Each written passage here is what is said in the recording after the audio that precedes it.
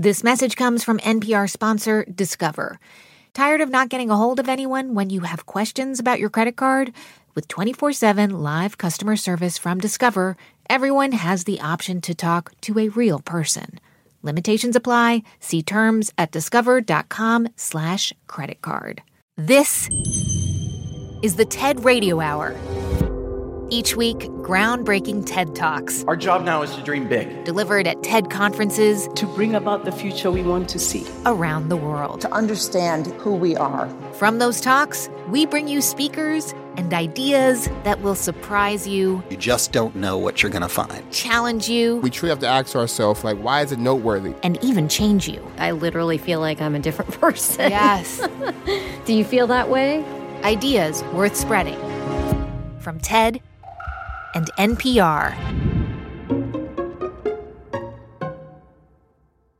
I'm Manoush Zamarodi. Getting a fancy new phone or computer can feel so exciting, like you have a superpower, until it inevitably slows down, freezes, or stops working altogether. It is so aggravating.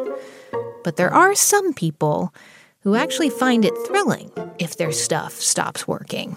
Yeah. Fixing things is a puzzle. I just find it enormously satisfying. This is Gay Gordon Byrne. Gay does not have the latest iPhone. I think I have an iPhone 8. Okay, so how old is your phone then? I don't know how many years it was in use before I bought it. I bought it 2 years ago. Used. What about your laptop that you work on? Pretty sure that's about 5 years old. Have you ever needed to fix it? Yeah, several times. It was overheating, and I suspected I needed a new fan, so I ordered a fan. I opened it up, saw the fan was clogged with cat hair. Gross. I've also had to replace some keys on my keyboard. I've replaced the battery. I just enjoyed every minute of it to see how these things work. So, Gay is unusual. Don't feel badly if you've never pulled apart your laptop. Because the companies who manufacture our products, they purposely make it hard for us to fix them. When people started getting personal computing equipment and cell phones and things like that, they were told these things are so complicated and so difficult. Only the manufacturer is capable of making these repairs. And people largely bought into that whole idea. Look at all the old companies that used to be in our towns. There was always an appliance repair shop. There was a TV repair shop. There was a computer repair shop. Those places are gone. And they're gone not because people didn't want to fix stuff, but because they can't repair things if they can't get the essential parts and tools. And as you can see, with the success of companies such as Apple, they have made a killing by making it impossible to repair without help from the Apple Store. Gay worked in the tech industry for decades, and this corporate behavior ticked her off. So in 2013, she founded the Digital Right to Repair Coalition. And because that's a mouthful, we are also known as repair.org. Their mission? It's to fight for repair-friendly legislation, standards, regulations, and policies. When I first heard it, I was like, what do you mean the right to repair? That's like the right to fix something. Well, duh. Yes.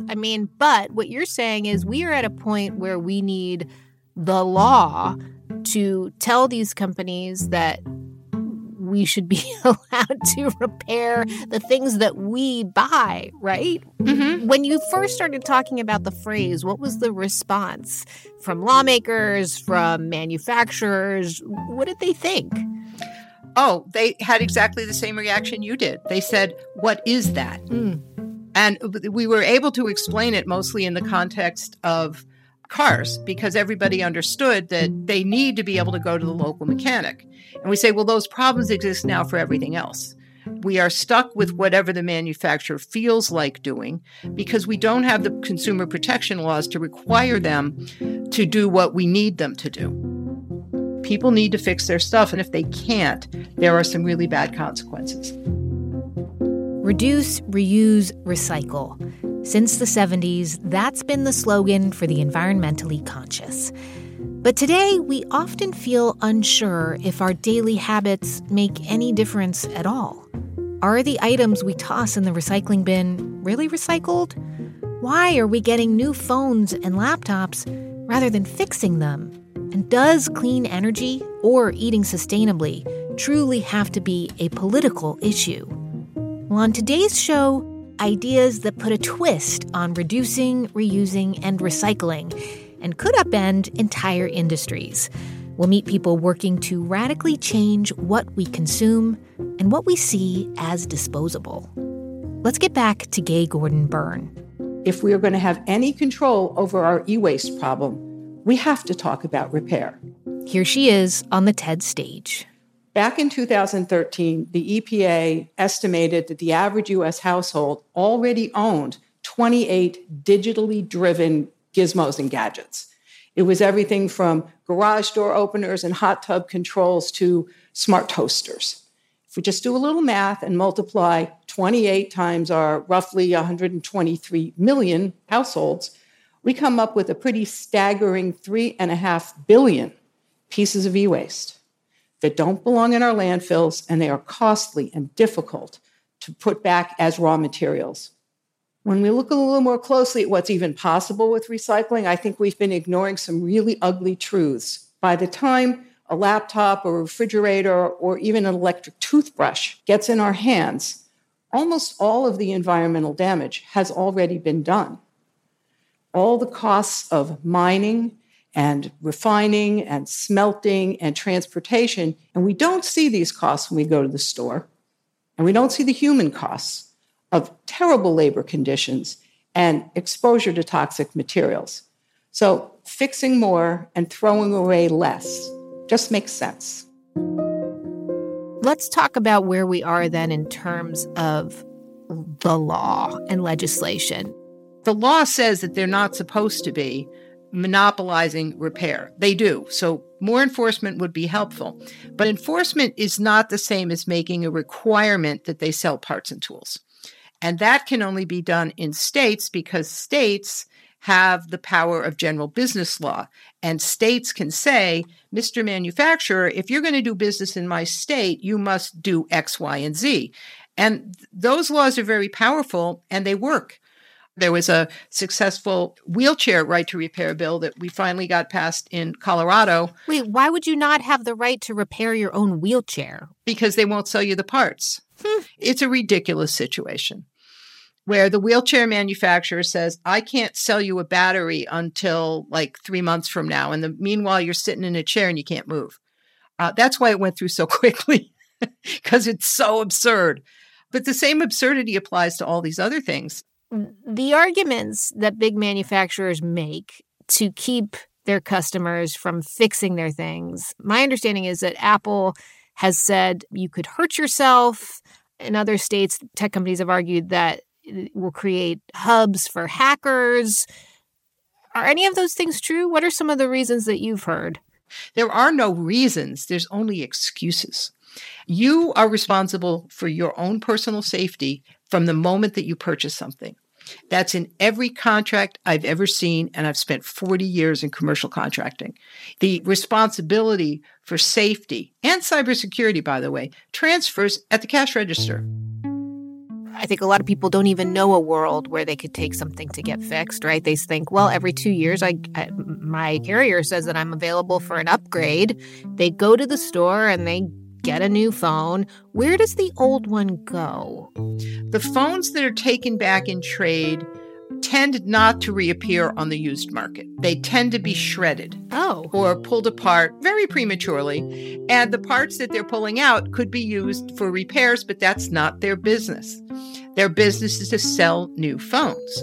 So that is what happens when a manufacturer controls the secondary market, is they want to keep as much used equipment off the market as possible. You mentioned earlier that most repair shops have gone away. If we get the right to repair our stuff, would there even be enough people to repair them? So these jobs that have gone away will come back. and they will come back in droves because there's a heck of a lot more equipment out there that needs repair services. There's hundreds of thousands of people that have the capabilities and the qualifications, and there will be jobs in towns that will support a family because these are not low-level factory jobs. They're great jobs, and they don't require an advanced degree. I'll give you an example. There's a charity in Minnesota called Tech Dump, and they take in donated electronics, and then they hire adults that are hard to employ, many of whom coming out of the criminal justice system. They train them to make repairs. They then take the repaired goods, sell them, and use the proceeds to fund more training. And secondary markets are why used equipment is so affordable, because the used seller has to compete with new. So if a new gadget is $1,000, we expect a pretty big discount to buy that same item used. Let's start with 50%. So now we have an affordability capability that is central to crossing the digital divide. We had 5 million students that went to virtual school this past year that didn't have enabling technology. And that's because parents and school districts couldn't buy new. We still have a lot of chip shortages, and these are going to be with us for a while. And I think we have to think very seriously about doing more repair, not just to make things last longer, but also to be more resilient as an economy. The work that you do you find that your supporters fall along predictable party lines? Actually, there's almost no partisan divide at all. It cuts across every possible socioeconomic, political, or geographic line. I'd say the only real divide we seem to see is almost an age divide.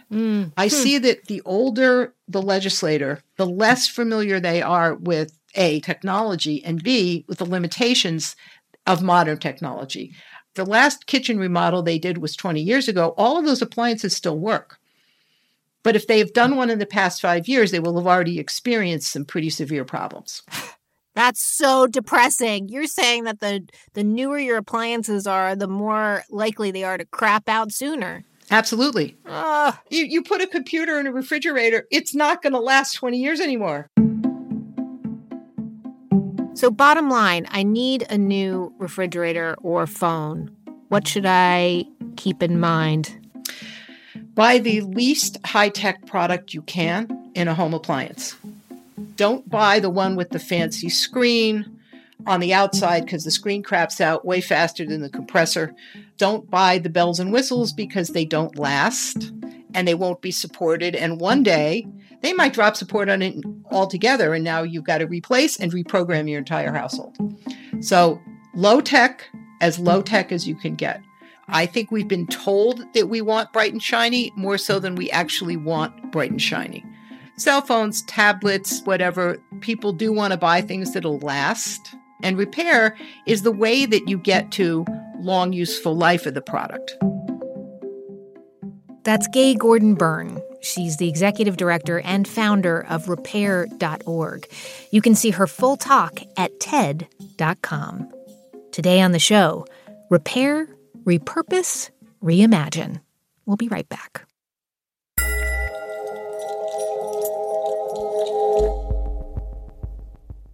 This message comes from NPR sponsor Discover.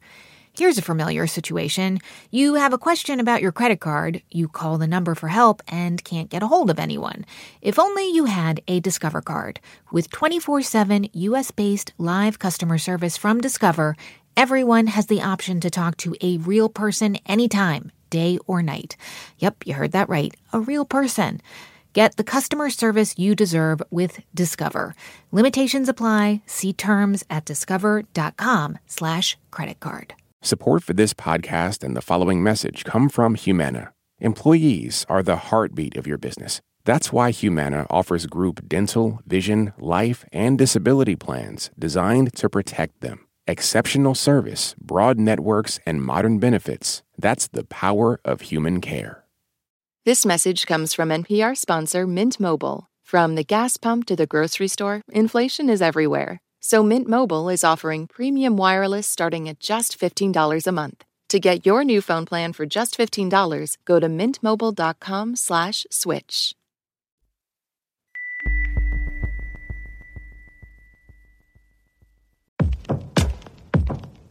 does it mean to be Black in America? In NPR's Black Stories, Black Truths, a collection of stories as varied, nuanced, and dynamic as the Black experience, you'll hear it means everything. Search NPR Black Stories, Black Truths wherever you get your podcasts. It's the TED Radio Hour from NPR. I'm Manoush Zomorodi. Today on the show, Repair, Repurpose, Reimagine. So, Andrew, where are we going? We're heading to the library.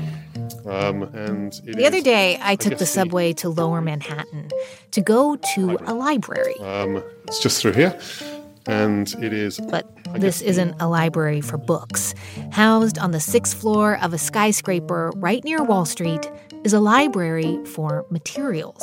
It's innovative and sustainable stuff. So things which is new, different, materials that perhaps you wouldn't have expected. I mean, we do, of course. My guide, the librarian, is scientist Andrew Dent. I work as a material researcher for a company called Material Connection. The company acts as a kind of matchmaker. Yes. We like to match the innovators, the people who manufacture these materials or create these materials, and the people who use them, whether it's an architect, designer, or a manufacturer of product themselves. And we do, of course, have resources for the more standard materials, the stuff that you make shampoo bottles out of, or the leather for your couch, but designers kind of want to see what's new and what's next. So this is like walking in the future. This is like if I... The Materials Library is a large room filled with movable walls, each with dozens of samples of different materials mounted on display from floor to ceiling. Okay, I'm following you. So we go through the wall after wall after wall of materials. And some of these are just like little boxes. What's this one? This is a method for turning eggshells and tomato peels into automobile tires. Oh my God, this is 100% vegan leather made of apple peels. That's so cool. Well, yeah. I mean, just in front of me here is a sound-absorbing panel made from natural hand-picked Scandinavian reindeer moss. Is it okay if I touch it? Okay, yes. That's okay? Oh, it's very soft. It's soft. I would love to have a wall made out of that. Yeah. What's the criteria for something to make it into the library? Yes, we have a panel that judges the materials. You know, we of course want to include as much stuff as possible. We want to ensure that our designers have access to as many different options as possible. But for us, we want really just the stuff that will be wow, but also the stuff that will offer a more sustainable, lower carbon future and will resonate with consumers. When you throw something away, it typically goes into a landfill. Andrew says we need to reimagine how we make and build things and use materials that will never end up as garbage. Here he is on the TED stage. The industry that's not doing so well is the architecture industry. One of the challenges with architecture has always been when we build up, we don't think about taking down. That's a challenge because it ends up that about a third of all landfill waste in the US is architecture. We need to think differently about this. There are programs that can actually reduce some of this material. A good example is this, is actually bricks that are made from old demolition waste, which includes the glass, includes the rubble, includes the concrete. We put it up a grinder, put it all together, heat it up, and make these bricks we can basically build more buildings from. But it's only a fraction of what we need. My hope is that with big data and geotagging, we can actually change that, and we can be more thrifty when it comes to buildings. If there's a building down the block which is being demolished, are there materials there that a new building being built here can use? Can we use that ability to understand all of the materials that are available in that building that's still usable? Can we then basically put them into a new building without actually losing any value in the process? Okay, so let's say I'm one of your clients and I arrived here and I said, Andrew, look at my beautiful design for, a sneaker, a new fashionable sneaker, but I definitely want to market it to a conscientious consumer. You would then take me into the library and show me what? We would show you two types of things. We would show you materials. We'd also show you new manufacturing processes as well. Ew, Andrew, that looks like a box with somebody's old chewing gum in it. Exactly right. So there's a company in London that is basically has put containers around the city. So when you finish chewing your gum, rather than leaving it on the floor, which is in itself not a good thing, you can put it into one of these receptacles and they will collect it. They will clean it, and then they will take that material, because it's basically a rubbery material, and they'll synthesize it and manufacture it into products. Like what? Coffee cup lids, coffee cups themselves, even the soles of shoes. Because the material, it's just a chemistry. So, yes, it's been inside my mouth and I've been chewing it. It's got bacteria from my mouth. But once we clean that off, the raw material itself has value as basically a rubbery, durable, and colorable product. So is this a proof of concept, or is this actually... Okay. So what's this? So this is it's a rigid panel material, perhaps used as a countertop, 100% from fish scales. No way. Fish scales? So, okay. Tell me where this okay, explain the process here. It looks, by the way, it really looks just like maybe quartz countertop. Countertop, yes, or something like that. So, yes, turns out that chitosan, which is what fish scales are made of, is a very wonderful engineering material. So they're going to clean it first so it doesn't smell of fish. If you smell it? It doesn't smell like anything. Okay, exactly. Because we're now able to clean these sorts of things very effectively. So it doesn't smell of fish. There's no salt in it. So we just take the raw material, clean it well, press it together hard with a binder, and it becomes a viable, valuable material. Is this going to happen soon? Are there, I don't know, fish canneries in Alaska also turning into kitchen countertop companies? This company sells kitchen countertops. You can purchase kitchen countertop from this company, which is 100% fish scales. Do I get a discount? So let's keep going. Okay. This one I thought might be interesting. Merdacotta. It's actually some rough-looking cups and bowls that are manufactured out of cow manure. Really? Oh, okay, so it looks like a terracotta mug. Oh, you're taking it off. Yes. Can I touch it again? Yes, of course. Okay. You can, in theory, drink out of it as well. It was more of a concept. Okay. But this is poop. This is cow poop. This is cow poop, yes. But it looks really nice. Well, it's also very functional. The thing was, you had a farmer, a dairy farmer, who basically was worried about the amount of manure that they were producing. They had to discard it somehow, and there wasn't any other use for it. So they thought, okay, well, since it's mostly just cellulose fibers, it's still usable material. So they decided that, okay, well, let's fashion it into cups and then just fire it and manufacture these products out of it. But I'm guessing that's a hard sell, right? I mean, right? Well, it doesn't need to be a cup. It can be floor tiles. It can be anything. It can be something else that perhaps you wouldn't be drinking out of.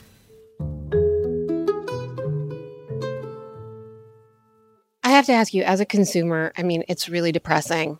Everything I read basically says, that's very nice that you're recycling your milk jug or your laundry detergent jug, but the chances of it actually being recycled and reused again is pretty limited. What do you feel that way too? Is that true? I feel like we don't even know what to believe anymore when it comes to recycling as consumers. It is confusing, yes. And our recycling rates are abysmal. If we take the most easily recyclable and the most valuable material, say a water bottle or a soda bottle. So that material is amorphous polyester. Okay, it's clear. It recycles very easily. We've got a very efficient system to recycle it. It ends up as chairs or as clothing. So it's got a second life. It has value. And we still only recycle about a quarter of it. Compare that to other plastics, let's say the polyethylene used in milk cartons or in shampoo bottles. That number gets down to sort of 5 or 10%. But it is possible to do it efficiently. There are some Scandinavian countries, yes, I know they always do it better than we do, where their recycling rates are up in the 80s and 90%. So almost everything that they are using then gets recycled back into something else. We have a unique challenge here in the US, but it is possible to improve. And yes, it can be sometimes that you lose faith in it, but there have been so many new methods of recycling, and our efficiencies of actually repurposing that material once it does actually get recycled are so good. I believe that there is still hope. I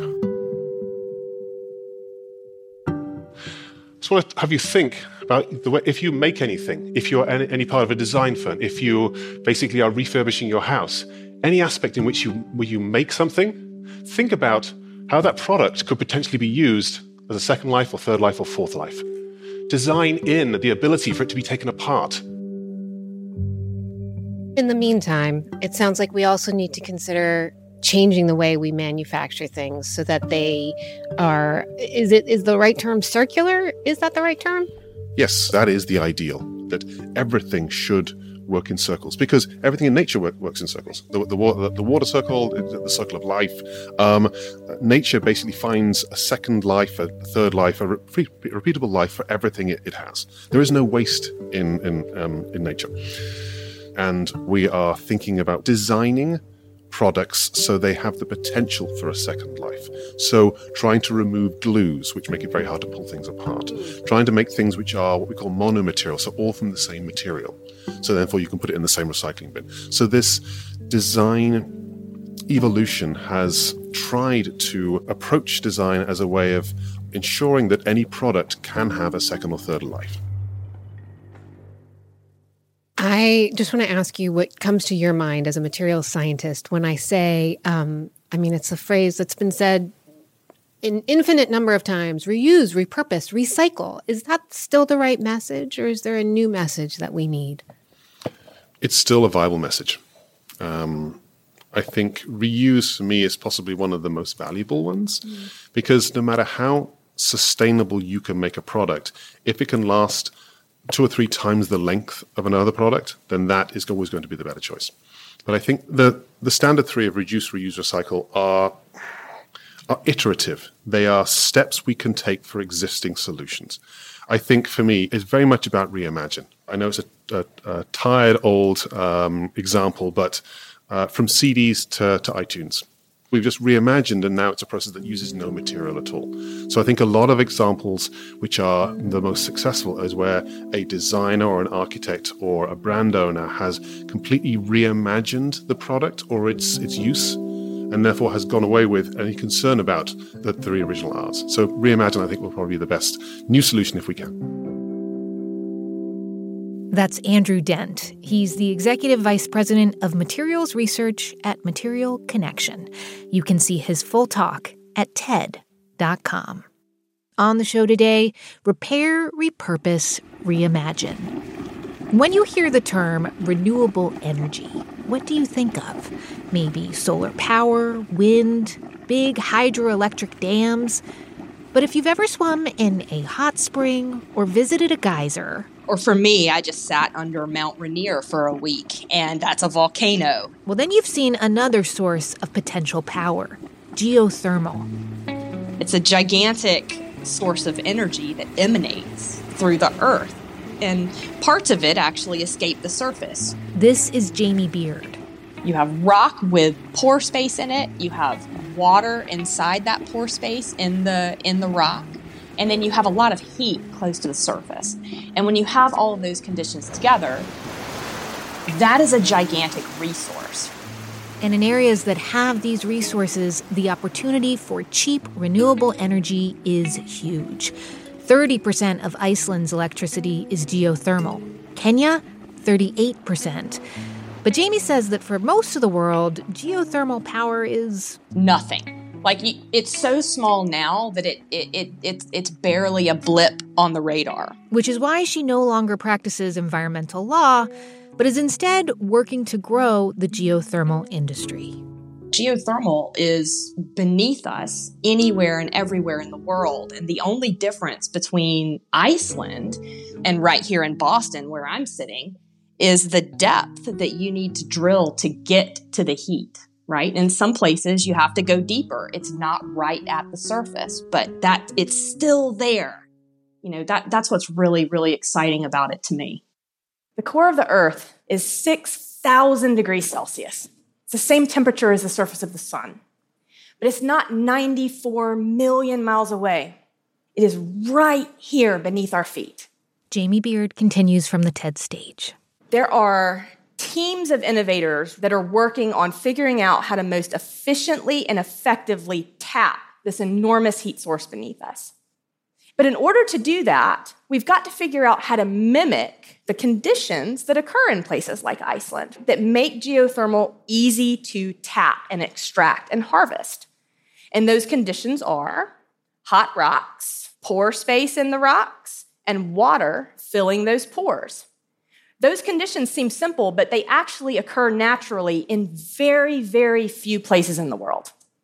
But the past couple of decades, there have been really disruptive and breakthrough technological innovations that enable us to engineer the subsurface to mimic Mother Nature's geothermal. So technological innovations like directional drilling, where no longer we can just drill straight down, but instead we can actually turn and steer drill bits to reach very precise and specific locations in the subsurface miles underground. And we can also fracture rock now, which means that we can create pore space where pore space does not exist naturally. So if you take these innovations that I just listed and you put them all together, you end up enabling an entirely new breed of scalable geothermal concepts. Geothermal concepts can be done anywhere in the world. Okay, so let's talk more about how you actually tap this geothermal energy. Let's get a little technical. Can you explain one of them, EGS? Sure. So the first type of hot dry rock system is engineered or enhanced geothermal systems. And in those, you drill a well, and then you fracture the rock. So remember, this is dry, so there's no fluids down there, and it may not be porous enough, so you want to make more pores. And then you send a fluid down that well, and circulating that fluid through the rock, the fluid heats up, it comes, you produce it in a well at the surface, and you run a turbine to produce electricity. So you're actually running a power plant. So it's basically the same as geothermal plants in Iceland or Kenya, just like much, much deeper under the ground. Right. Okay, but you said that there's another way to get at that energy that you're psyched about. Yeah, so the second concept that's really interesting is closed loop systems. And closed loop is actually, it leans really heavy on the use of directional drilling techniques.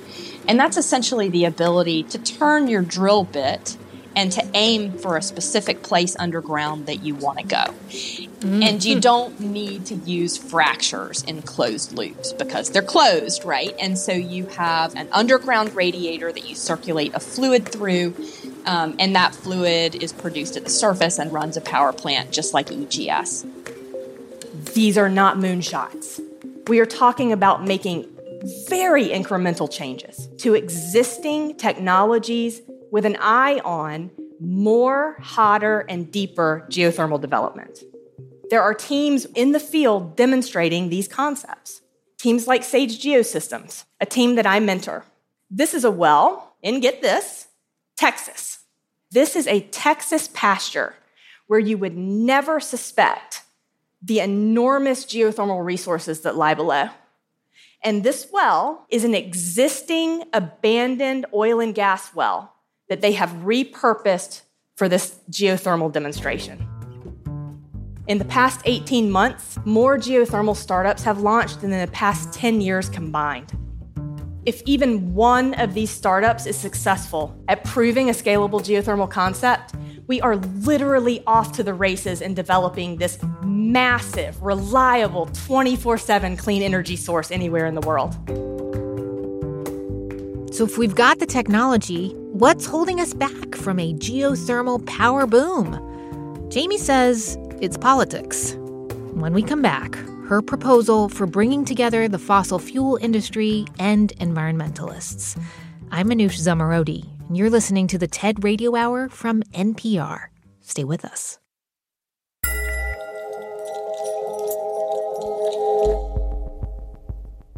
Support for NPR and the following message come from State Farm. As a State Farm agent and agency owner, Lakeisha Gaines understands the support small businesses need. Knowing that no business is the same, knowing that we're all impacted by things that are beyond our control, like catastrophes, and hearing and listening and understanding what's important to a business owner, understanding how much is truly affordable and what makes sense at that moment, because a 3-year psychiatrist is going to be very different than a 20-year doctor.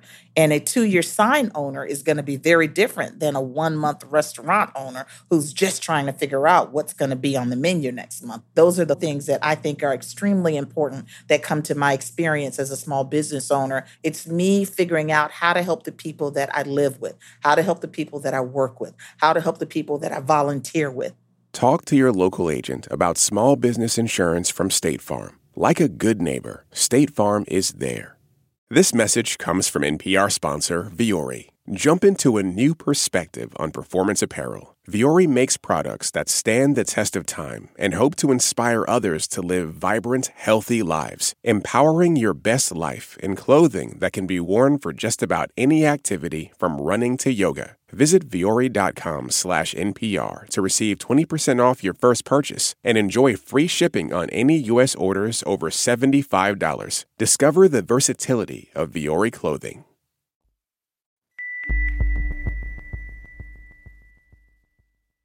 This election season, you can expect to hear a lot of news, some of it meaningful, much of it not. Give the Up First podcast 15 minutes, sometimes a little less, and we'll help you sort it out, what's going on around the world and at home. 3 stories, 15 minutes, Up First every day. Listen every morning wherever you get your podcasts. Hey, if you're looking for a way to support our show and public media, I hope you will consider signing up for the NPR Plus podcast bundle. You can listen to a bunch of NPR podcasts, including this one, without any sponsor breaks, and you can even access behind-the-scenes episodes from some of your favorite shows. Go find out more at plus.npr.org. And thanks. It's the TED Radio Hour from NPR. I'm Manoush Zomorodi. On today's episode, Repair, Repurpose, Reimagine.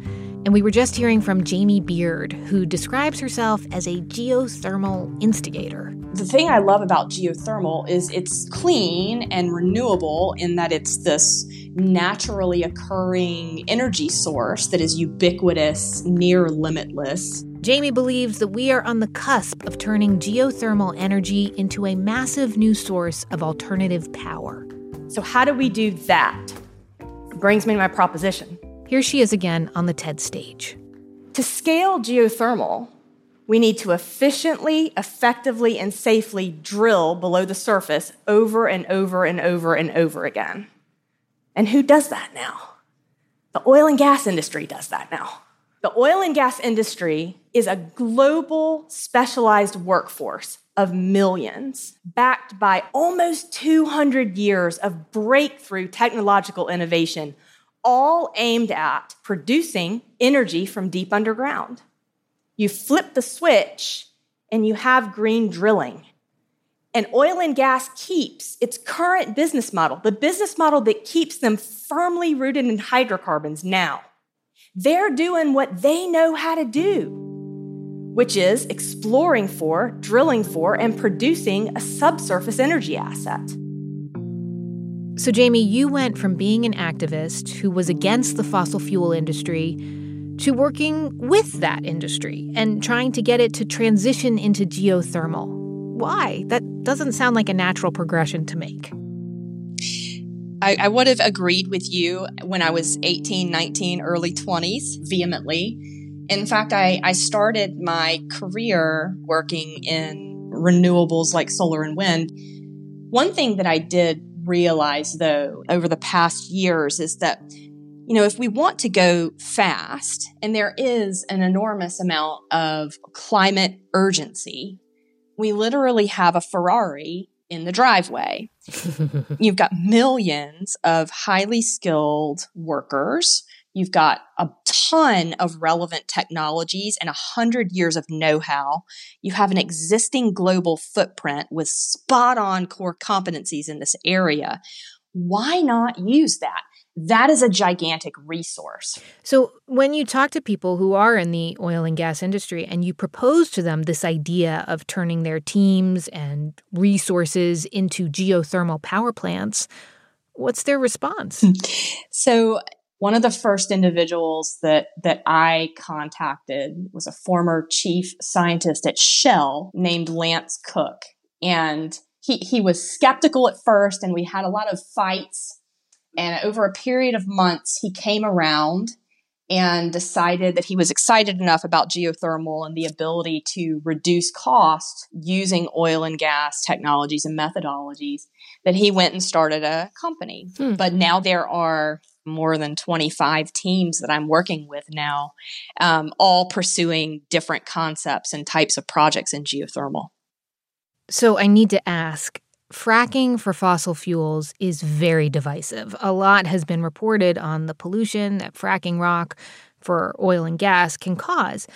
My understanding is that fracking for geothermal would be far less dangerous. But do you think people are ever really going to believe that? If there is something that I lose sleep over, it's that. I mean, this is something that, technologically speaking, I'm not worried. Like, that is going to be solved fast. What I'm worried about here is the human resources problem, and it's a big one, right? Mm-hmm. How do you deal with the fact that we're talking about essentially here green fracking, right? Is green fracking going to be a thing? And will environmental groups and climate activists, of which I'm one, accept? But geothermal is just too awesome to become this like political football. It's a cause that like every single one of us could get behind, but we need to make sure that we're doing the work in, inclusion of voices, talking to one another, compromising, and that's hard.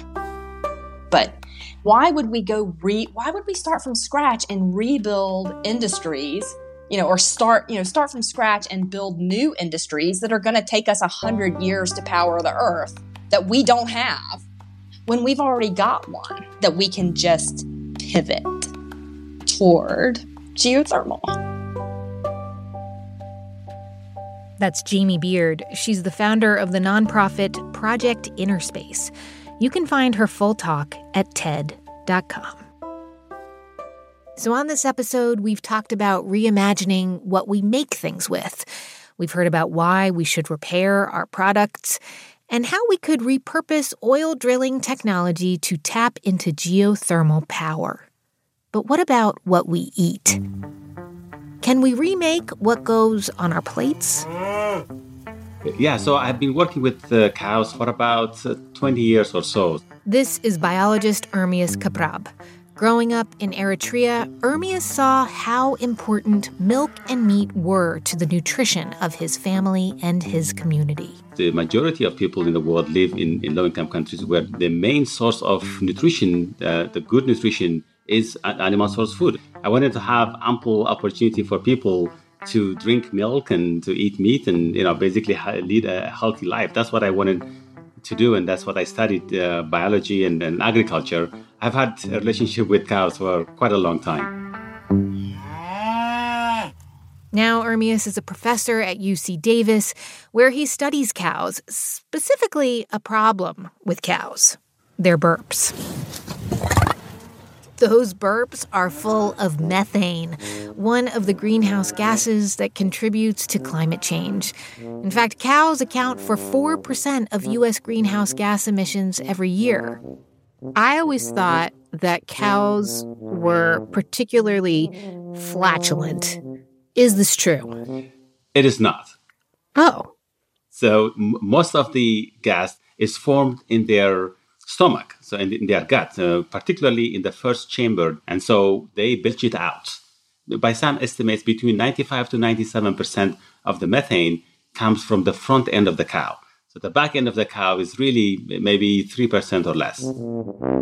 So for the past several years, Ermias and his team have been experimenting with how changing a cow's diet could safely and quickly lower the amount of methane in its belches.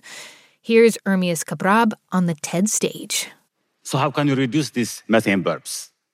My colleagues and I may have found a solution. Seaweed. Let me explain. A couple of years ago, an article was published that showed almost complete elimination of methane when seaweed was added to chopped grass in the lab. Great. But as an agricultural researcher, I know lots of additives work well in the lab, but not in real animals. But there was something different about seaweed in the way in which it reduced methane. Some seaweeds contain ingredients that directly inhibit microbes in the cow's gut from forming methane without interfering with food digestion. So we thought we should test this in live animals. This was the first ever experiment in dairy cattle, and we had no idea how much to give them. Okay, so your team starts mixing in just a little bit of seaweed into the cow's regular feed. And what did the cows think? Like, did they like it? Well, the ones that we gave too much, they did not eat as much as we would like them to eat. Okay. Because, just like cows are very picky eaters. Oh, I didn't know that. Oh, yeah. They sort their feed. They will find the bits and pieces that they like. It's like my dog. Yeah. All right. So they didn't get used to it right away. But so we gave them for about 3 weeks, and then we switched them around, and then another 3 weeks, and then we switched them around, and that was it. And all the while, though, you're collecting their burps? That's not a sentence I thought I would ever say, Ermias. How do you do that? The way we do it is we have a device called GreenFeed, and what it does is it will entice them to come to this machine where they stick their head into this machine, and they feed from that machine. So as soon as they come in, the GreenFeed machine will drop some what we call cow cookie. So they just eat this cow cookie. As they are eating, they will be breathing into this machine, and the machine will take out their breath and then right away analyze, and in their burping, how much methane, how much carbon dioxide, how much hydrogen there is, and then automatically sends that information wirelessly. And the cows love it. I mean, you would see them lining up to try to get into this machine. Okay, great. So you have very willing participants in your study. And what was your hypothesis? What did you sort of hope you would see? What I was hoping was that we see 10, 20, 30% at most reduction in emissions. That would make me very, very happy. But then when we start doing this and I start getting this report from my graduate student that the reduction was quite high, I couldn't believe it. In that first experiment, the emissions were reduced by up to 67%. And I thought at first the equipment must have malfunctioned, but it was real. But we were left with more questions than answers. Would the microbes in the gut get used to it and start producing methane over time? Would the seaweed be stable over a long period of time in storage? Would the taste be affected and the cows turn up their noses? Or would the seaweed affect the cows' health or milk production? So we teamed up again to conduct another trial. Over a 5-month period, we saw the seaweed reduce emissions by over 80%. Our colleagues in Australia, they saw up to 98% reduction in a similar trial. That kind of reduction is simply staggering. We have also seen an improvement in bulking up of the beef cattle with no adverse health effects. So it's a win for the environment, it's a win for the farmers and consumers. A panel of 112 people got to taste steak made from steers, offered seaweed and control, and they did not detect any difference. We also did a nutritional quality of the meat, and we found no difference between animals that were offered seaweed and the control.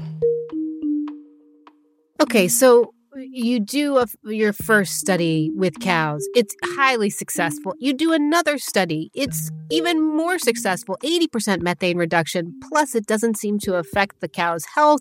It makes them fat, healthy, and still delicious. What does that make you want to do? Sort of, I assume this is the researcher's dream, right? To prove that something works. But how do you go from having the solution to actually implementing the solution? What do you do with this knowledge? Yeah, that's a very good question. So not too long ago, the California Department of Food and Agriculture has given their approval that it be generally recognized as safe. So a certain formulation can now be sold in California as well. So it's moving in the right direction. The ultimate dream is then to get it into farmers' hands and be able to use it as soon as possible. And what I'm thinking is that maybe there's a premium product with low emission milk or meat as well. So maybe I would go to the grocery store and I'd say, you know what, I'll pay the extra 25 cents to get the reduced methane milk. Yeah, absolutely, yes. We've done that with energy. I mean, a number of states, they have this initiative where you pay a little bit more and then you get a renewable source of energy instead of from fossil fuel. The same thing could apply for here as well. You know, I have to ask, I'm sure there are people listening, maybe they're vegetarian or like me, or who are trying to eat less meat and maybe thinking like, well, there's a very easy solution to this problem with cows and methane. Just don't eat them. Don't drink milk. Just don't have as many cows, period. What do you think of that response? Yeah, so I think in a lot of high-income countries, you may be able to get the nutrients and the micronutrients that people need to lead a healthy life. But most people don't live in high-income countries. And the other issue is that, there is this issue of hidden hunger. Wait, what is that? What is hidden hunger? You have enough calories and maybe even protein, but you don't have the trace minerals that your body needs to have a properly functioning system. So particularly for children below 5 years of age, and what you see is the stunting levels are very much correlated with the animal source food consumption. In countries that have high consumption of animal source food, the stunting levels are much, much lower. In countries that do not, for example, in Sudan and India and others, the stunting levels of children under 5 years of age is over 40%. So the solution is to have those animal source foods in a way that is enough to be able to lead a normal life. So I think what we can do in the West or in high-income countries is consume animal source food according to your requirements. If you are over-consuming, then yes, you have to reduce the intake. Okay, so reduce the intake. Meaning if we live somewhere where nutritious food is easy to get, we still need to cut back on eating meat. But you're also saying that we need to accept the reality that we need to feed everyone in the world. That's absolutely right, yes. So, Ermias, do you believe that if we radically rethink the ways we've been doing agriculture for years, in this case, the way we've been feeding livestock, that we've got at least one solution to help stop global warming? Yeah, absolutely. I think, who would have thought that we are talking about a climate-neutral livestock industry? I mean, that's the kind of goal that we need to have, and use it completely. Instead of saying stop eating meat, stop doing this, stop doing that, we have to be realistic of what needs to happen. And the reality is that people are not going to stop eating meat, and so let's figure out a way in which we can help people and help the environment at the same time. Climate change is happening, and it's not waiting for anybody. We have the solution. We need to implement it because we will see the results fairly quickly. Methane, in 12 years of time, the reduction that you have now would actually translate into even a cooling of the climate. We will see that result. I believe that we can reach into a climate neutral situation where what we eat is actually does not have an impact on the warming of the climate. That was Ermias Kabrab, a professor and associate dean at the University of California, Davis. You can see his full talk at TED.com. Thank you so much for listening to our show this week, Repair, Repurpose, Reimagine. This episode was produced by Fiona Guerin, Katie Monteleone, James Delahousie, and Ramel Wood. It was edited by Katie Simon, Rachel Faulkner, and me. Our TED radio production staff also includes Matthew Cloutier, Diba Mohtasham, and Catherine Cipher. Our theme music was written by Ramteen Arablouei. Our partners at TED are Chris Anderson, Colin Helms, Anna Phelan, Michelle Quint, Sammy Case, and Daniela Balarezzo. I'm Manoush Zomorodi, and you've been listening to the TED Radio Hour from NPR. This message comes from NPR sponsor Charles Schwab with their original podcast, Choiceology. Choiceology is a show about the psychology and economics behind people's decisions. Download the latest episode and subscribe at schwab.com/podcast. This message comes from NPR sponsor Rosetta Stone, an expert in language learning for 30 years. Right now, NPR listeners can get Rosetta Stone's lifetime membership to 25 different languages for 50% off. Learn more at rosettastone.com/NPR. What does it mean to be Black in America? In NPR's Black Stories, Black Truths, a collection of stories as varied, nuanced, and dynamic as Black experiences, you'll hear it means everything. Search NPR Black Stories, Black Truths wherever you get your podcasts.